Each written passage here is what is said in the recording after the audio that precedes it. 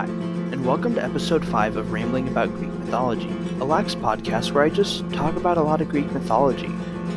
So today we'll be talking about the Titanomachy. The Titanomachy is the name for the grand battle between the Titans and the gods being the 6 Olympians that we've talked about already.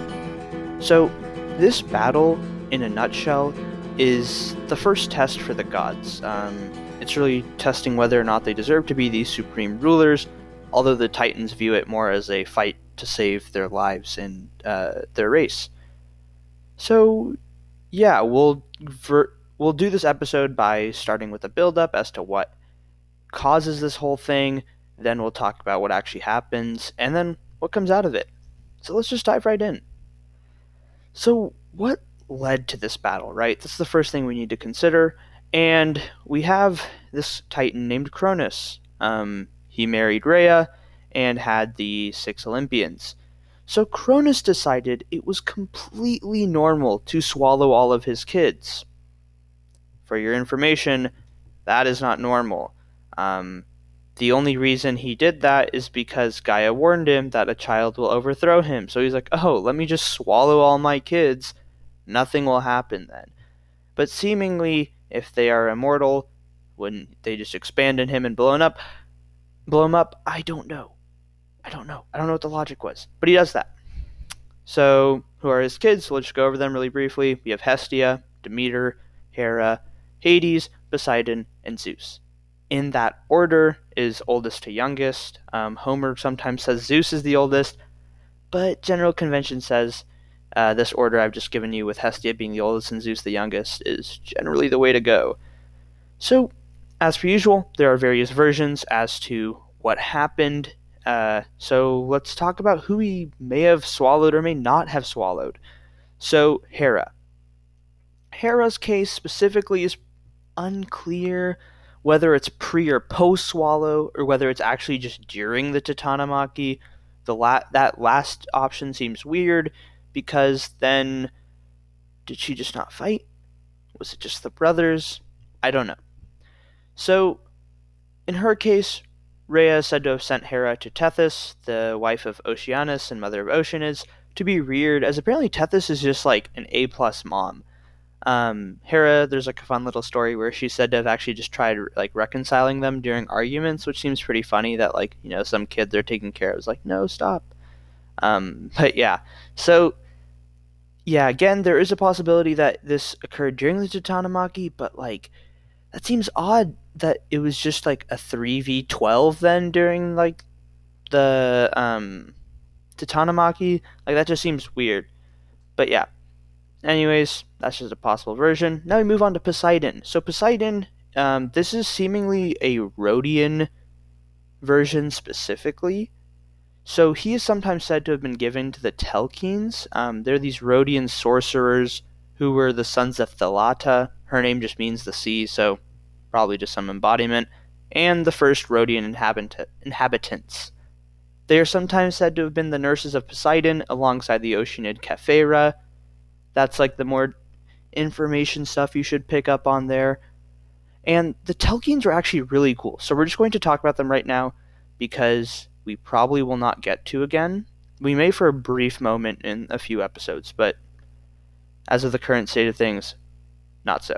So they had a sister named Talia who bore 7 children to Poseidon, including Rhode, eponymous of Rhodes. They were said to be able to bring rain, hail, or snow by sorcery. They're apparently also shapeshifters, which I guess if they're like children of the sea, that's not too surprising. They invented the art of statue making of gods. They're said to have actually survived the flood of Deucalion, which we will talk about later, but for like a brief excerpt on that, it's just like when the gods decided they need to wipe out the mortal world, and the Telchines divined that it was going to happen and save themselves. Eventually, though, they get drowned by Zeus because they apparently caused way too much havoc with this gift of the evil eye that they had. And in the case that Poseidon was not handed to Cronus, it was said that a goat was given in his place, and I guess the logic is that Cronus has been the father of Chiron, so for him it's like, oh, okay. I mean, like, it's a goat. and just like swallowed it. So yeah, then finally we have Zeus. So Zeus is like the standard story. He always is said not to have been swallowed. There's not a version I can think of where it says otherwise. And so Rhea pretty much just decided that I'm not going to let my last kid get swallowed. I've already watched 5 others get swallowed, or 4, depending on the versions.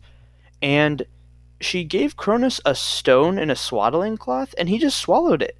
Like, I guess he didn't process that, like, that's kind of weird that I just gave birth to a stone. I don't know what the logic was. Either way, he eventually picked up he was a Nimrod and tried finding this 6th kid, but just to no avail. So Zeus was raised in a cave on Mount Dicte in Crete. There he was nursed by a couple of folks that we'll talk about. So the first 2 are Ida and Drostea. They're the daughters of Melisaeus, and they fed him on ambrosia, the food of the gods, and nectar, the drink of the gods, as well as the milk of the goat of Amalthea. She's just a goat. And so for her service, Amalthea eventually was put into the sky as the constellation Capricornus. But not before that. Zeus decided to break off a horn of hers. I don't understand how that's not painful. Maybe she was dead. I don't know. That sounds very painful. And gave it to Ida and Adrastea as a gift for their nursing. This horn is rather important because it is the cornucopia. So this is like the famed horn that can produce like an abundance of like food, like fruits and vegetables and all that jazz. So yeah.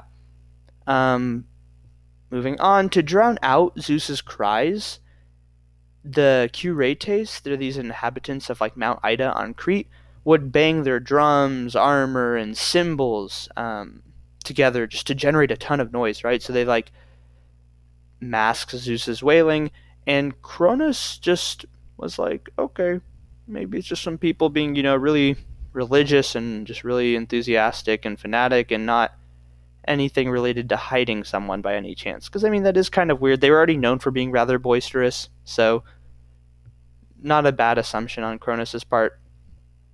When Zeus grew of age, he met with the Oceanid Metis, the embodiment of wisdom, and got her to craft an emetic. So what an emetic is it is like something that causes you to throw up. So it's derived from like the Proto-Indo-European like weme, and the Greek like emein, to literally vomit. So the whole idea is it caused Cronus to regurgitate all the swallowed children and the stone. I don't think in any version the goat comes out in one piece. So yeah, the crafting of this emetic and getting Cronus to consume it and with all that trickery has sometimes been attributed to Gaia or Thetis. So kind of up for grabs. Usually Metis is the way to go though. That's just a more standard story, but there are other versions as always. So finally, Cronus regurgitated all the kids. That just must be quite a nasty scene. And he also regurgitated that stone, right? So that stone's name is Omphalos. The Omphalos was put at the steps of the Delphic Oracle, and it's known as the navel of the world. What that means is like if you had 2 eagles set from opposite ends of the world, because remember they thought this was a flat Earth, like a disc, that the eagles would meet at this point, and that point being Omphalos. So yeah, that is pretty much everything in terms of building up. So now let's do a Homeric rendition of who's on whose side. So Zeus got a gathering on Mount Olympus in Thessaly. No idea where Thessaly or Mount Olympus is. It's in Greece, obviously, but I have no idea beyond that. And stated anyone who was to help him and his brothers would be untouched in their niche, they're where they sit as a god. So the first person to respond was Styx, a famous river in the underworld and Oceanid that we've talked about on multiple occasions now. She also promised the help of her 4 kids, Bia, Kratos, Zealous, and Nike. Not too surprising if you think about it. Bia is violence, Kratos strength, Zealous that emulation, and Nike victory. It's these concepts were promised to Zeus. Seems to foreshadow a lot of things to occur. And it's interesting though that Styx volunteered so readily because she's the wife of a child of a Titan and also a child of 2 Titans herself, but she still sided with the gods. And so this quick response is why the gods and mortals swear by her name. So that's why like swearing by the Styx is such a big deal. So every Titan sided with Cronus except Oceanus and Tethys. Beyond them, in second generation Titans, 2 out of the 4 children of Iapetus and Clymene/Asia, Menoetius and Atlas, sided with Cronus, and the other 2, Epimetheus and Prometheus, sided with Zeus. So like Epimetheus and Prometheus sided with Zeus. They're pretty much the only Titans that did that, though. Like, Oceanus and Tethys just kind of didn't side in the fight as, like, a whole. So, yeah. So, with that very great Homeric listing that I've done for y'all, let's detail this great battle. There's actually not too much to detail. So, Zeus and company established their base on the base of operations on Mount Olympus. Cronus and company established their base of operations on Mount Othrys. It is seemingly a whole range of mountains, but usually like Mount Othrys is said to be their main base, and it's about 50 miles south of Mount Olympus, so they're like not terribly far apart. So they fought for 10 whole years. In perspective, that's seemingly how a lot of battles seem to go. 10 years is just the number, so that isn't too surprising. Like the Trojan War, 10 years, Odysseus' return post-Troy, 10 years. So like, yeah, 10 years is a pretty standard number to choose. And with it being a stalemate, as classic, always the 10th year is where the solution comes, Zeus goes to Gaia and is like, what do I do? And Gaia, wise as ever, told him to enlist the help of the Cyclopes and Hecatoncheires, the 2 groups of 3 we've talked about earlier, Brontes, Storopes, and Arges, and then Cottus, Briareus, and Gyes. So Zeus decided to follow the wisdom, and he carried it out himself, actually. So somehow, without being caught, he just descended to Tartarus, lower around Tartarus, and just slew Campe, the like dragon defending or like guarding them, and then brought them to the surface, where they apparently were just enough to push over the gods to getting to a victory, which I think just must feel amazing after how poorly they've been treated. You know, like their dad's like, I hate you, y'all are ugly, yeet. And then Cronus is like, oh, I got you guys. Nah, just kidding. Yeet, and just throws them back in. You know, like that must feel terrible.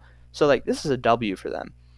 And it's also said actually because of how intense this battle was, due to all the lightning bolts and all the heat that the Cyclopes brought, Chaos actually like stirred. Like Chaos was legitimately bothered by just how warm it got, and so was Oceanus. Like his waters were boiling, and they're usually said to be frigid. So this is like a big deal to think about, like how massive the scale of battle must be.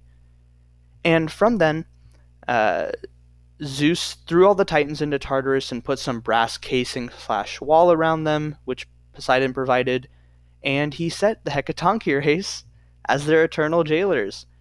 Menoetius, that poor fool, was thrown alongside his parents, and Atlas shrugged. Sorry, I had to do that. So he was forced, instead of going to Tartarus, to hold up both the heavens and the earth, or just the heavens, depending on your version. The latter seems way more likely, though, because Heracles, in his 11th labor, where he goes to the Garden of Hesperides and Atlas helps him get the apples, there's no way Heracles was holding the earth. Like, he's on earth. How could he be holding the earth, you know? So he had to hold the heavens, most likely, while Atlas went and got the apples. So yeah, that is pretty much everything. This battle, what it means is just the first step of Zeus and like the gods cementing their power as the deities and the like top dogs. And it makes sense if you think about like Zeus's like name origin, this whole idea of being like the father of like humanity, just like the father figure in a religion. Like I think Zeus goes to like Dios or something. It goes back to like the meaning of like the all-father type deal. So not too surprising that myth is going out this way. But yeah, this is only their first test. They still have their trial with Typhon, which will be next episode, and then the giants, and then they have like little trials here and there. But these are pretty much like the few steps they have to take to fight it out and really show that they are the supreme beings of the realm, and everything goes by their rule. So yeah, that is pretty much everything for this episode. I hope, as always, it was fun, enjoyable, and educational. I hope you learned a lot and I don't sound awful. As always, my email is in the description if you have any comments, questions, suggestions, concerns, or complaints. Otherwise, I'll see you on next episode when we talk about Typhon and his battle with the gods. Other than that, take care.